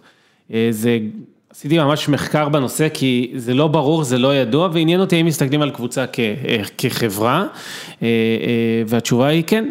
יש שתי דרכים מרכזיות להעריך שווי של קבוצה, אנחנו כמובן מתבססים על הדוחות הכספיים של הקבוצה, הדרך הראשונה היא בעצם לבנות איזה מין מודל שחוזה את תחזית הכנסות של החברה, לעשות ממנו איזה דיסקאונט של הסיכון בהכנסות האלה, של האלטרנטיבה בשוק ועלות הגיוס, ובסופו של דבר אתה לוקח את כל נגיד 5 שנים קדימה, עושה פעולה שנקראת טיוון, מביא את זה להיום, ויוצר איזה סך הכנסות עתידי, שזה שווי הקבוצה בעת הנוכחית. דרך נוספת היא, כמו שמתייחסים לחברות נדל"ן, אתה למעשה סוכם את שווי כל השחקנים, וכבר נגיע לאיך עושים מעריכים שווי של שחקן, מוריד את החוב של החברה, את ההלוואות שהקבוצה לקחה על מנת לגייס את אותם השחקנים, ואתה מגיע למעין שווי כלשהו. כי השחקנים הם המוצר, הם הנכס והעובדים, כאילו. כן, עכשיו, בתוך הנכסים של קבוצת כדורגל, יש דברים גם שהם לא מוחשים, זה המונח המקצועי, כמו מוניטין, פופולריות, ונכסים בלתי מוחשים נוספים. אגב, אחת מהסיבות שהקבוצות האיטלקיות לא שוות כמו הקבוצות האנגליות, זה עניין האצטדיון, כלומר אין להם את הנדל"ן, נדל"ן בימינו שווה הרבה כסף, וכנראה תמיד יהיה שווה יותר כסף. מה שבאופן הזוי, המוניטין של מנצ'סטר יונייטד, שהיא קבוצה, בוא נגיד, לא מצליחה יתר על המידה בשנים האחרונות, הוא משהו שהערך שלו רק עולה, וזה מגיע בעיקר מהמזרח. אחוז האוהדים של מנצ'סטר יונייטד בקרב האנשים האסייתיים הוא עולה ועולה, ונותן לזה שווי כלכלי. כן, שאגב, זה מפחית השווי של האוהד המקומי, הקהילתי, הזה שמגיע למשחקים של מנצ'סטר יונייטד. כלומר, כמה שזה נשמע ציני, האוהד הזה שמגיע למגרשים, האוהד האמיתי, מה שנקרא, הוא שווה פחות מהאוהד בסין. כן. למרות שאגב, הוא מכניס כאילו מלא מזומן, אבל הוא לא שווה כמו האוהד, ואגב, בגלל זה גם לא פונים אליו בשיווק, בדרך כלל. אנחנו רואים נוצר מצב שהקבוצות באמת פונות לקהל רב של אוהדים, חלק גדול מההכנסות של הקבוצות זה ה-match day event, זה ההגעה של האוהד למשחק, שזה אומר הכרטיס, כל מה שהוא קונה בחנות המועדון, ועד שהוא יוצא מהאצטדיון, ככה שהם אבל אנחנו רואים שזה בסביבות ה-15-20% מההכנסות. זה הקטן ביותר, זה ההכנסה הקטנה ביותר, שהיא גם בשנים האחרונות די, היא לא גדלה כמו שאר ההכנסות. גם כחלק מהאלטרנטיבה שהמזרח נותן על מרצ'נדייז וכאלה, אם אני רוצה עם חולצה של מנצ'סטר יונייטד לצורך העניין, ייתכן ואני אכנס לאליבאבא, יקבל, אני לא מייעץ כמובן לאף אחד, יקבל מותג או מוצר לא פחות טוב ממה שיעלה לי פי 10 בחנות המקורית של יונייטד. כן. ואוקיי, דיברת על שווי שחקנים, תראה, למשל, אני מסתכל שנייה על המספרים של הדרישות של ארלינג הלנד, לפי מה שאנחנו יודעים ממינו ראיולה, הוא רוצה 26 מיליון לירות סטרלינג אחרי מס, בעונה, כן? זה יוצא 1,000,000 לירות סטרלינג בשבוע, בסביבות 142,000 לירות סטרלינג ביום. שזה אחלה יומית, כן?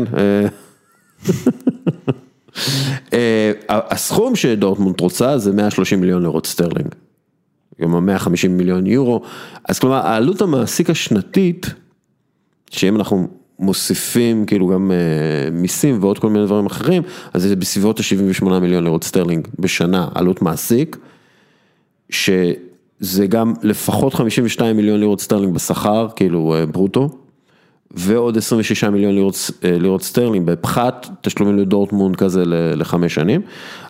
דבר כזה שווה את הכסף בכלל? אנחנו רואים שהתשובה הבסיסית היא לא. אם בעבר, שהביאו את בקאם לריאל מדריד, אמרו שהחזירו חלק גדול מהעברה בחולצות באותו יום, אז מחיר החולצה מאז כמעט ולא השתנה, והיום אם אתה מביא שחקן כמו הלנד, המחיר חולצות בערך יחסה 2% מהשכר שדיברת עליו מקודם, את העלות המעביד, דיברנו על זה, הקבוצות בעצם רוצות לשפר את מרכיב המוניטין שלהם, את אותו נכס בלתי מוחשי, שבסופו של דבר מתבטא גם בדוח הכספי של אותה חברה, אבל אין שום היגיון בכלכלי בדבר כזה, בהינתן זה שאתה רואה את צ'לסי, שהיא קבוצה שהיא רווחית, לפחות בשנה שעברה הייתה רווחית, ולא הביאה את ארלינג הולנד, אלא הביאה שחקנים שעולים לא מעט כסף, אבל עשתה העברות קצת יותר טובות, ועדיין היא נמצאת בליגת האלופות, בואכה גמר. המודל הזה של להביא שחקנים באין סוף כסף, היגיון כלכלי אין בו, אולי היגיון מוניטיני, וזה רצון לאמירה על מנת להעלות את ערך המותג. כן, כלומר אין היום, אפילו גם קיליאן אמבפה שאנחנו מסתכלים עליו ואנחנו, אתה יודע, הוא באמת שחקן מאוד מיוחד וכו', הוא לא ישב את הכסף הזה אף פעם. כלומר, גם, אתה יודע, אנחנו מסתכלים על קריסטיאנו רונלדו, שהוא משדרג את יובנטוס ברמת האינסטגרם וכו', אנחנו לא רואים איזה כסף. תראה, המניה נגיד לצורך העניין נלך על המניה של יובנטוס, או על מניות של קבוצות כדורגל מושפעות לא מאליפות או גביע, אלא מדברים עסקיים שיכולים לשנות את הביצועים העסקיים. נגיד מנצ'סטר יונייטד, הדוחות הכספיים או המשקיעים שמשקיעים בהם, מניחים שמנצ'סטר יונייטד יסיימו במהלך העונה באחד מששת המקומות הראשונים, ולכן הדוח הכספי שלה מגלם את זה. מה שכן יכול לשנות מחיר של קבוצה או שווי של קבוצה, הוא הגעה כמו של קריסטיאנו רונלדו, שההגעה שלו לטורינו, ליובנטוס, בעצם השפיע גם על מחירי המלונות, רשתות מלונות מרכזיות בטורינו. אני אקח את זה לעולם אחר, אני אשאל אותך, האם יש מכונה, יש לך מפעל, ויש מכונה שאתה קונה, שלעולם לא תחזיר את עצמה, האם היית עושה את זה? אני חושב שהתשובה היא ברורה ולא. היגיון כלכלי אין בזה, היגיון מוניטיני, תדמיתי, יכול להיות שכן.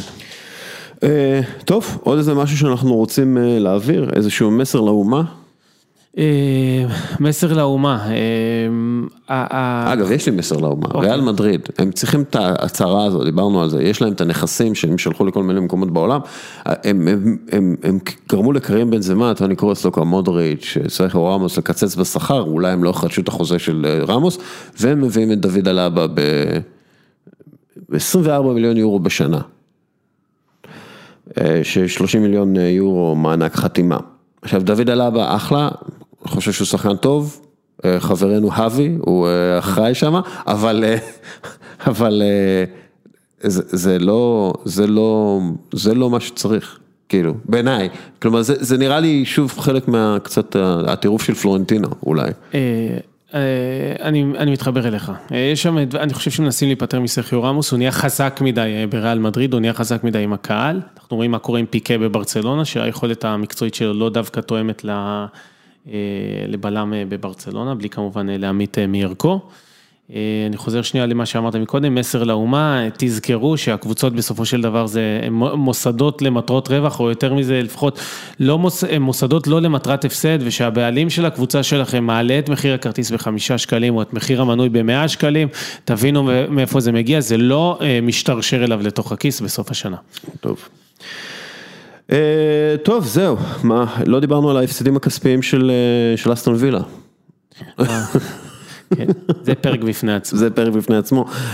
טוב, עודד, שמה, היה ממש מעניין, עבר מהר מדי בעיניי, גם בעיניי. אבל בסדר, אנחנו עוד נתעדכן, כאילו יהיו עוד עניינים ואירועים וכו'. כן, זה עולם שמתפתח, כל האבולוציה הזו שאנחנו רואים בגישה הפיננסית לכדורגל מתפתחת, הכל נגיש יותר, כל מי שזה מעניין אותו, יש ים ידע היום באינטרנט, מוזמן לחקור ולראות וליהנות. בסדר, ואם רוצים לשמוע אותך, הליגה השנייה בגרמניה בספורט אחת. לא רק. הליגה המעניינת באירופה. אני טוען שהליגה השנייה, בונדסליגה צווי, הבונדסליגה השנייה היא המעניינת באירופה, אנחנו משדרים כמובן אנגליה, גרמניה ליגה ראשונה, עוד כל מיני ליגות. תראה, אני סנט פאולי מבחינתי זה...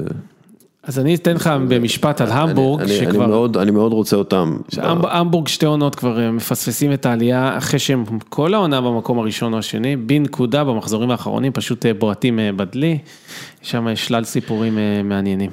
בכלל, האמת היא, זה באמת ליגה מטורפת, שאתה מסתכל על המספרים, כאילו בוכום כנראה יעלו, כנראה, גרויטר, פורט, קיל, כן, בעצם ממקום תשיעי, כן, יכולים לעלות, כן, טוב. ונותרו עוד 3.5 בערך משחקים עד סוף העונה, יש שם קבוצות עם משחקים חסרים בגלל הקורונה, אבל זה ליגה שהיא מודל די מעניין, הקבוצות מחויבות לשחק עם שחקני בית, עם שחקנים שהם born and raised בגרמניה, מאוד אוריינטד לליגה, למדינה, לגרמניה, מאוד מעניין. ושאלה טריוויה האחרונה, מה... בעולם העסקי ספורט, בעולם עסקי הספורט, מה מייחד מאוד את איינטראכט בראונשווייג? וואו. זו הקבוצה הראשונה שקיבלה חסות חולצה מחברה מסחרית. וואלה. כן. יפה. יגרמייסטר.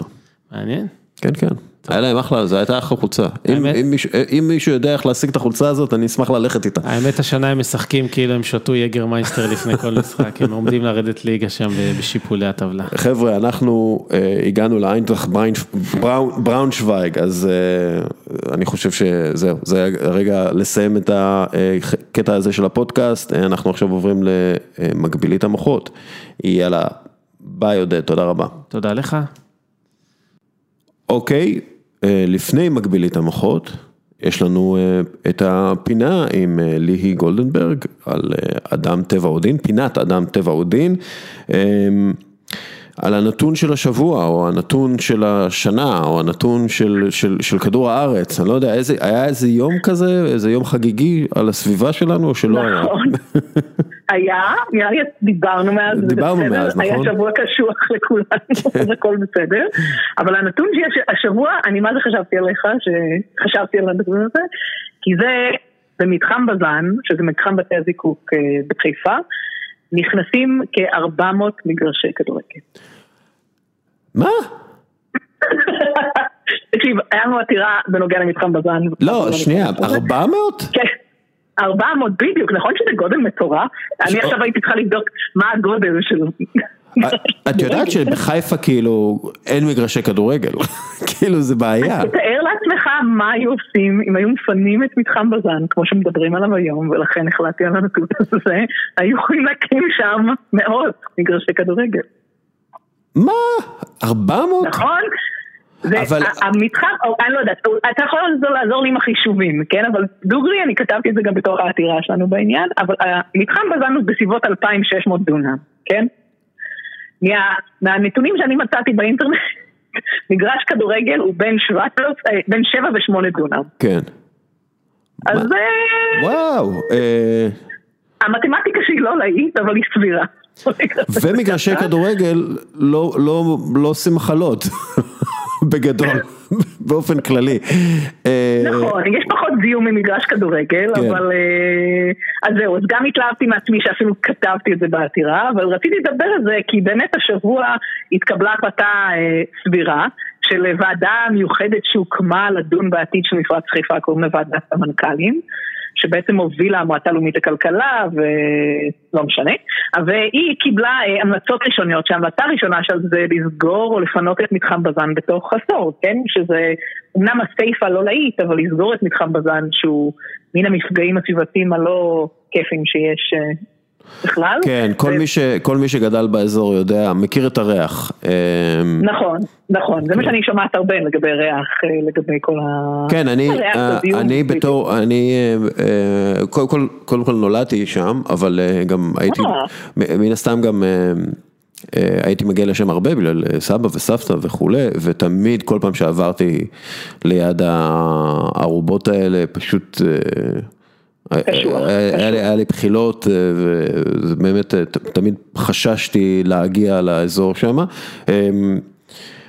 היה לי קטע גם כן, היה לי גם קטע כזה, הפעם הייתי שם בהרצאה, באזור, בקריות, והייתי הייתי עם חבר שלי, ואמרתי, משהו מריח לי לא בסדר, כלומר, הרגשתי כאילו משהו לא בסדר, ואז עברנו ליד וראינו שם שהייתה אחת מהשריפות האלה שהם שהיו לא מזמן גם שוב, כן, בדיוק. ואמרתי, כאילו, אתה יודעת, זה זיכרונות ילדות. כן, זה כאילו, זה היה משהו, כאילו, לא הרחתי את זה, כמו שאמרתי, משהו לא בסדר באוויר, ואז פשוט ראינו שזה משהו שראיתי שזה השריפה הזאת, כן. שזה הגיוני. וכן, כאילו המתחם הזה קיים מ-1938, שחיפה הייתה קטנה בהרבה, ועם השנים בעצם מטרופולין חיפה צמח מסביב לדבר הזה, וגם המתחם הזה גדל, וניסה להמשיך לגדול עד לא מזמן, ועם זאת אני מאוד שמחה לגלות שכרגע מנסים או בעצם לפנות ולסגור את המתחם הזה. ויש איזושהי אלטרנטיבה בריאה למפעל כזה באופן כללי, אני לא מדבר רק על חיפה, כלומר יש איזושהי יכולת להפוך את מה שהוא עושה שם, שזה בעצם ייצור דלק או כל מיני דברים אחרים עם כימיקלים מאוד מאוד רעילים, האם יש דרך סביבתית לעשות את מה שהם עושים? כי בכל זאת, הרבה מאוד אנשים עובדים שם. נכון, וכמובן, ותמיד אומרים נגד אנשי הסביבה שאנחנו נגד תעשייה ונגד עובדים, וזה ממש לא נכון, נתחיל מזה, אבל השאלה של איך עושים הכשרה מחדש לעובדים, זה גם נושא שגם בוועדה הזאת דנה, וזה נושא מאוד חשוב, כי כמובן שלא רוצים שמישהו יישאר מובטל. השאלה של איך עושים זיקוק נקי, זה גם שאלה של תעשייה, בוא נגיד בתי זיקוק תמיד משווים את עצמם לרוטרדם ודברים כאלה, כל שאלה של כמה כסף, כן? כמה אתה משקיע מבחינת השקעה כלכלית בסביבה, והשאלה גם היא כמה זיקוק, כן? כי אם אנחנו מדברים על אלטרנטיבה, של כן סגירה, השאלה זה קשור לתהליכים שקורים גם בארץ, כן? ככל שיהיו פחות רכבים עם דלקים ויותר רכבים היברידיים או חשמליים, שזה עדיף במובן הזה, אז יהיה פחות צורך גם בזיקוק, כן? כי יש עוד בית זיקוק באשדוד בעצם, וגם הוא מזהם לא מעט, בוא נקרא לזה ככה, וגם בפועל העולם מתקדם לכיוון של דלקים נקיים יותר, או אנרגיה נקייה יותר, כן? אז אפילו מנכ"ל בזן לפני לא מעט שנים, לא הנוכחי, אמר לי שהם מבינים שהסוף שלהם קרב ובא, כן? כי אז זה דלק של העבר. הסוף של כולנו, היי, חביבי, תירגע, כולנו מגיעים לשם, אנחנו בדרך. נכון, יש דבר אחד בטוח בחיים, נכון. טוב, אז אתם יכולים לעזור לפינוי בזן אם תשתמשו פחות ברכב הפרטי ותיסעו יותר באופניים ותחבורה ציבורית. נכון, אבל עוד יותר, יש אפילו דרך להשפיע כרגע על ההמלצות האלה, שזה נשמע כמו מלא מאמץ, אבל יש מייל באתר של המועצה הלאומית לכלכלה, אם אתם אנשי חיפה או מאמינים שצריך לסגור, לא לסגור מה שהדעה, אפשר לשלוח את העמדה של הציבור, שזה חלק מאוד מאוד חשוב מהשיח הדמוקרטי, בוא נקרא לזה. אז גם פחות דלקים וגם עמדות ציבור במועצה הלאומית לכלכלה. מצוין, אז אנחנו שולחים אתכם לשלוח מיילים ולנסוע באוטובוס. בדיוק. מצוין, תודה רבה לי. תודה, יום טוב שיהיה. ביי. אוקיי, ואיתנו עכשיו על הקו אושרת עיני, הידועה בתור אושרת עיני. מה נשמע? בסדר גמור. את מוכנה? אני מקווה. את רוצה קצת לעשות small talk על הכדורגל, שמה ראינו, איך אנחנו מרגישים, בקשר לאיך שסרחיו רמוס נראה במשחק? סרחם עמוס בגשם בדרך כלל עושה לי טוב, אבל לא בזמן האחרונה תראה מה נפעמים אותו למגרש, אבל כן, אני חושבת שאתמול נהנינו מהמשחק, לא? כן, אני אוהב את הרומנטיקה, אני אהבתי את הקבוצה הקטנה וחלשה מפריז, מול קבוצה של מעמד הפועלים, ממנצ'סטר, כן. לא, אבל בואו נדבר שנייה על סרחם עמוס, כי הוא פשוט, הוא צריך לשחק, נכון? הוא כאילו, הם חייבים אותו. כן. אתה לא תזכה בליגת האלופות בלי סרחם עמוס. כן, הם לא יכולים, גם ראינו את ההתדרדרות שלהם בליגה, בכלל יש הרבה פציעות והיעדרויות, אבל שלא נראית הכי משמעותית, ונדמה שגם זידן עושה הכל כדי לשמר את שלישיית הקישור שלו, שזה טוב, אם גם לי הייתה שלישיית קישור הייתי עושה הכל כדי לשמר אותה, אבל כדי שהם יוכלו לפעול כמו שצריך, צריך מישהו גם שיחליף להם את הכדור בין הקווים, צריך מישהו שייתן להם את הביטחון ההגנתי כדי שיתקפו טיפה יותר למעלה, וכל דרמה לא משחק זה לא קורה.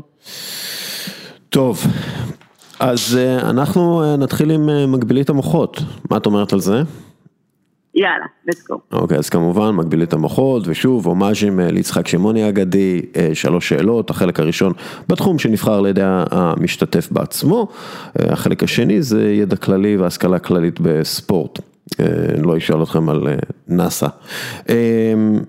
על כל תשובה מקבלים נקודה אחת, ואני אתחיל, ומי את כבודה? אני יושבת עיני. והנושא שבחרת? מונדיאל נשים, 2019. מצוין. והשאלות, לאושרת עיני. כמה שערים כבשה ג'מייקה במונדיאל 2019? יפה, שאלה יפה. סליחה, אושרת. אז אני רוצה להגיד, אחד בטוח, היא כבשה, אפילו תאילנד כבשה,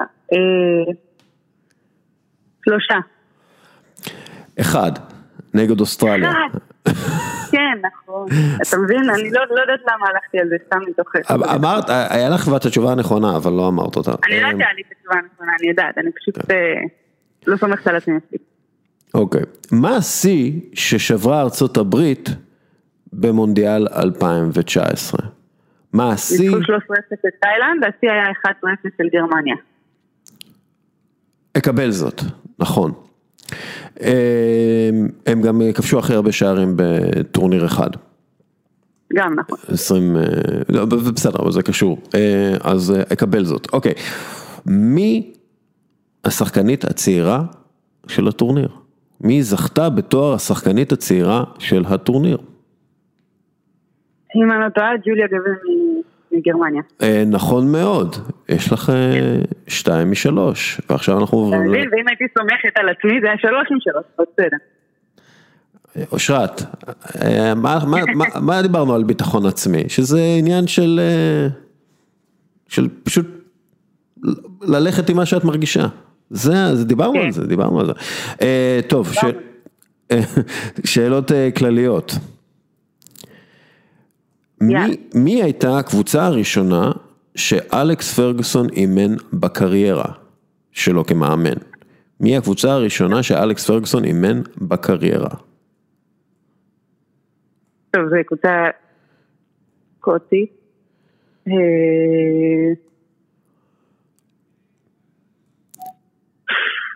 דנדי.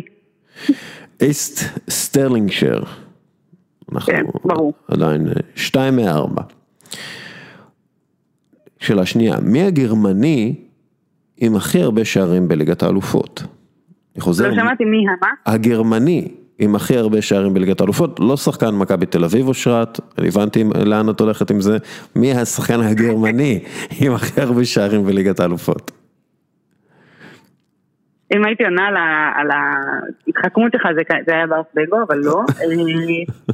אולי תתחייכת על הכיוון הזה, של כדורגל ישראלי. קלוסה, לא יודע, נראה לי הכי הגיוני. תומאס מולר. יואו! אנחנו עדיין... כמה הוא underrated, שאפילו בזה אני לא חושבת עליו. מה? אחלה שחקן. כן. הוא underrated שאפילו לא זה, כן. כן. בחייאת, קצת כבוד לתומאס. ושאלה אחרונה, מי אלופת ה-WNBA המכהנת? אני חוזר, מי אלופת ה-WNBA?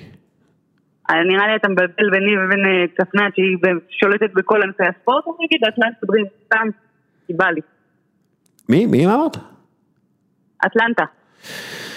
לא, סיאטל סטורם. נכון. יש גם שם קשר כדורגל מאוד חזק. עם סוברד, אמרתי. כן. כן, טוב, בסדר גמור. 2-6, מה ששם אותך במרכז הטבלה, יחד עם... לא יורדים ליגה? מה? לא יורדים ליגה, זה לא כמו סופרליג? לא, את אולי, אחר כך יש, אתה יודע, שלב נוקאוט, אנחנו במודל השוויצרי. את מתחת למשה דוידוביץ', מעל לוינטל ומעיין אפרת, ושרון דוידוביץ' מן הסתם, שהוא 0-6.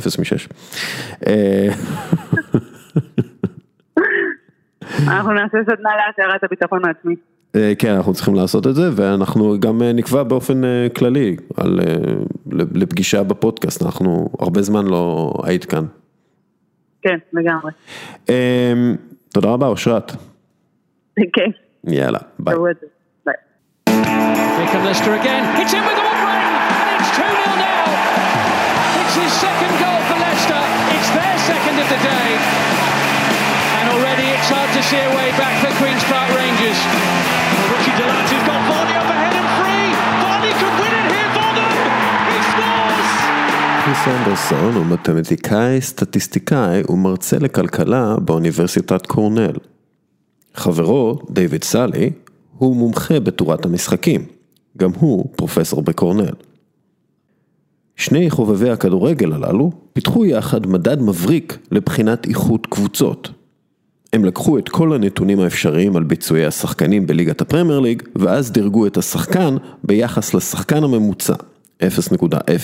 כוכב הוא 2.0. שחקן 1.0 הוא שחקן טוב מאוד, וגם להפך. שחקן מינוס 1.0 הוא מתחת לממוצע, ושחקן מינוס 2.0 הוא גרוע מאוד. אחר כך, המדד של אנדרסון וסאלי בוחן בכל קבוצה את 11 השחקנים ששיחקו הכי הרבה דקות בעונה, ומזהה מי מהם הוא החוליה החולשה בקבוצה, ומי מהווה חוליה חזקה יותר. שלא במפתיע, הקבוצות שהשחקנים שלהן מדורגים טוב ביחס לליגה, הן הטובות ביותר, ולהפך. אבל מה שאנדרסון וסאלי גילו עוד, הוא שהקבוצות הטובות והמפתיעות ביותר, הן אלו שאין להן חוליה חלשה. בעוד לקבוצות המאכזבות ביותר, יש כמעט תמיד חוליה חלשה, ואפילו 2. במילים אחרות, קבוצה יכולה להתהדר ב5 שחקנים מצוינים, 2.0, ו4 סבירים, 1.0, אבל אם יש לה שחקן שמדורג מינוס 2.0, היא תצליח פחות מקבוצה שבה כולם משחקים סביר 1.0, חוץ משחקן אחד ממוצע 0.0. החוליה החלשה, מסביר אנדרסון, היא זו שתקבע איפה הקבוצה תסיים בטבלה. הקבוצות עם החוליה החלשה הכי חזקה הן אלו שמצליחות מעבר למצופה ולתקציב. מי שמוכיחה את זה באופן המובהק ביותר היא לסטר סיטי של עונת 2015-16. היא לא ניצחה מפני שריאד מאחרז היה השחקן הכי חזק, אלא מפני שדני סימפסון היה השחקן החלש הכי חזק.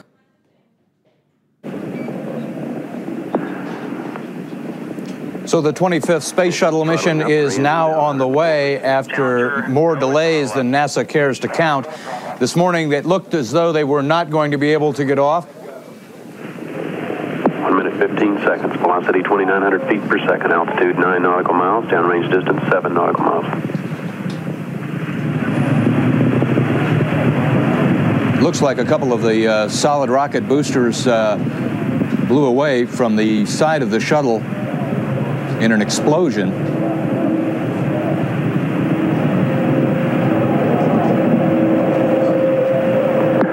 Flight controllers here looking very carefully at the situation. Obviously a major malfunction. זוהי בעצם גרסת הספורט של תיאוריית האורינג. זו תיאוריה כלכלית שפותחה על ידי הכלכלן מייקל קרמר אחרי שמעבורת החלל צ'לנג'ר התפוצצה בגלל טבעת גומי קטנה. התיאוריה מורכבת, אבל בשורה התחתונה היא מאששת את הקלישה המוכרת, שרשרת חזקה רק כמו החוליה הכי חלשה שלה. ביחידות מובחרות בצה"ל מאמינים בתיאוריית החוליה החלשה, ולכן כל חייל בהן חייב לעמוד בסטנדרט מינימלי של נחישות, אינטלקט, כוח, הבנה ויכולות תקשורת.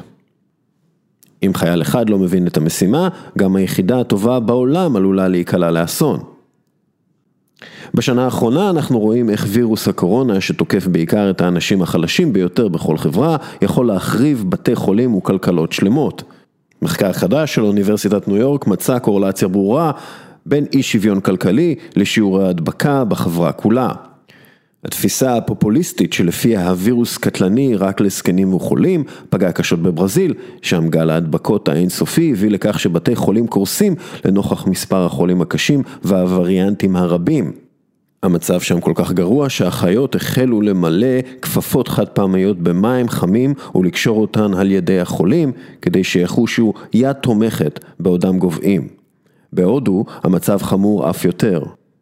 בארצות הברית החוליות החלשות, אנשי השכבות הכלכליות התחתונות, נדבקו ראשונות והעבירו את המחלה גם לשכבות הגבוהות יותר, כך לפי מחקר של אוניברסיטת בול באינדיאנה. כמה מהאנשים הללו נאלצו להגיע לעבודה אף שהרגישו רע וכך הדביקו אחרים?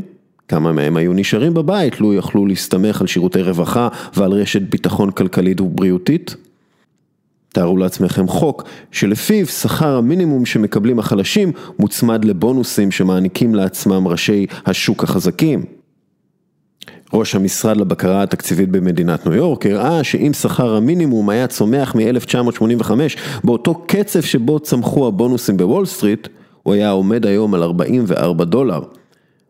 אפשר רק לפנטז איך מציאות כזו הייתה משפיעה על החברה והכלכלה והמגפה. Ignore the ideal for a moment. Here's what we think it is again. And here is the actual distribution. Shockingly skewed. Not only do the bottom 20% and the next 20%, the bottom 40% of Americans barely have any of the wealth.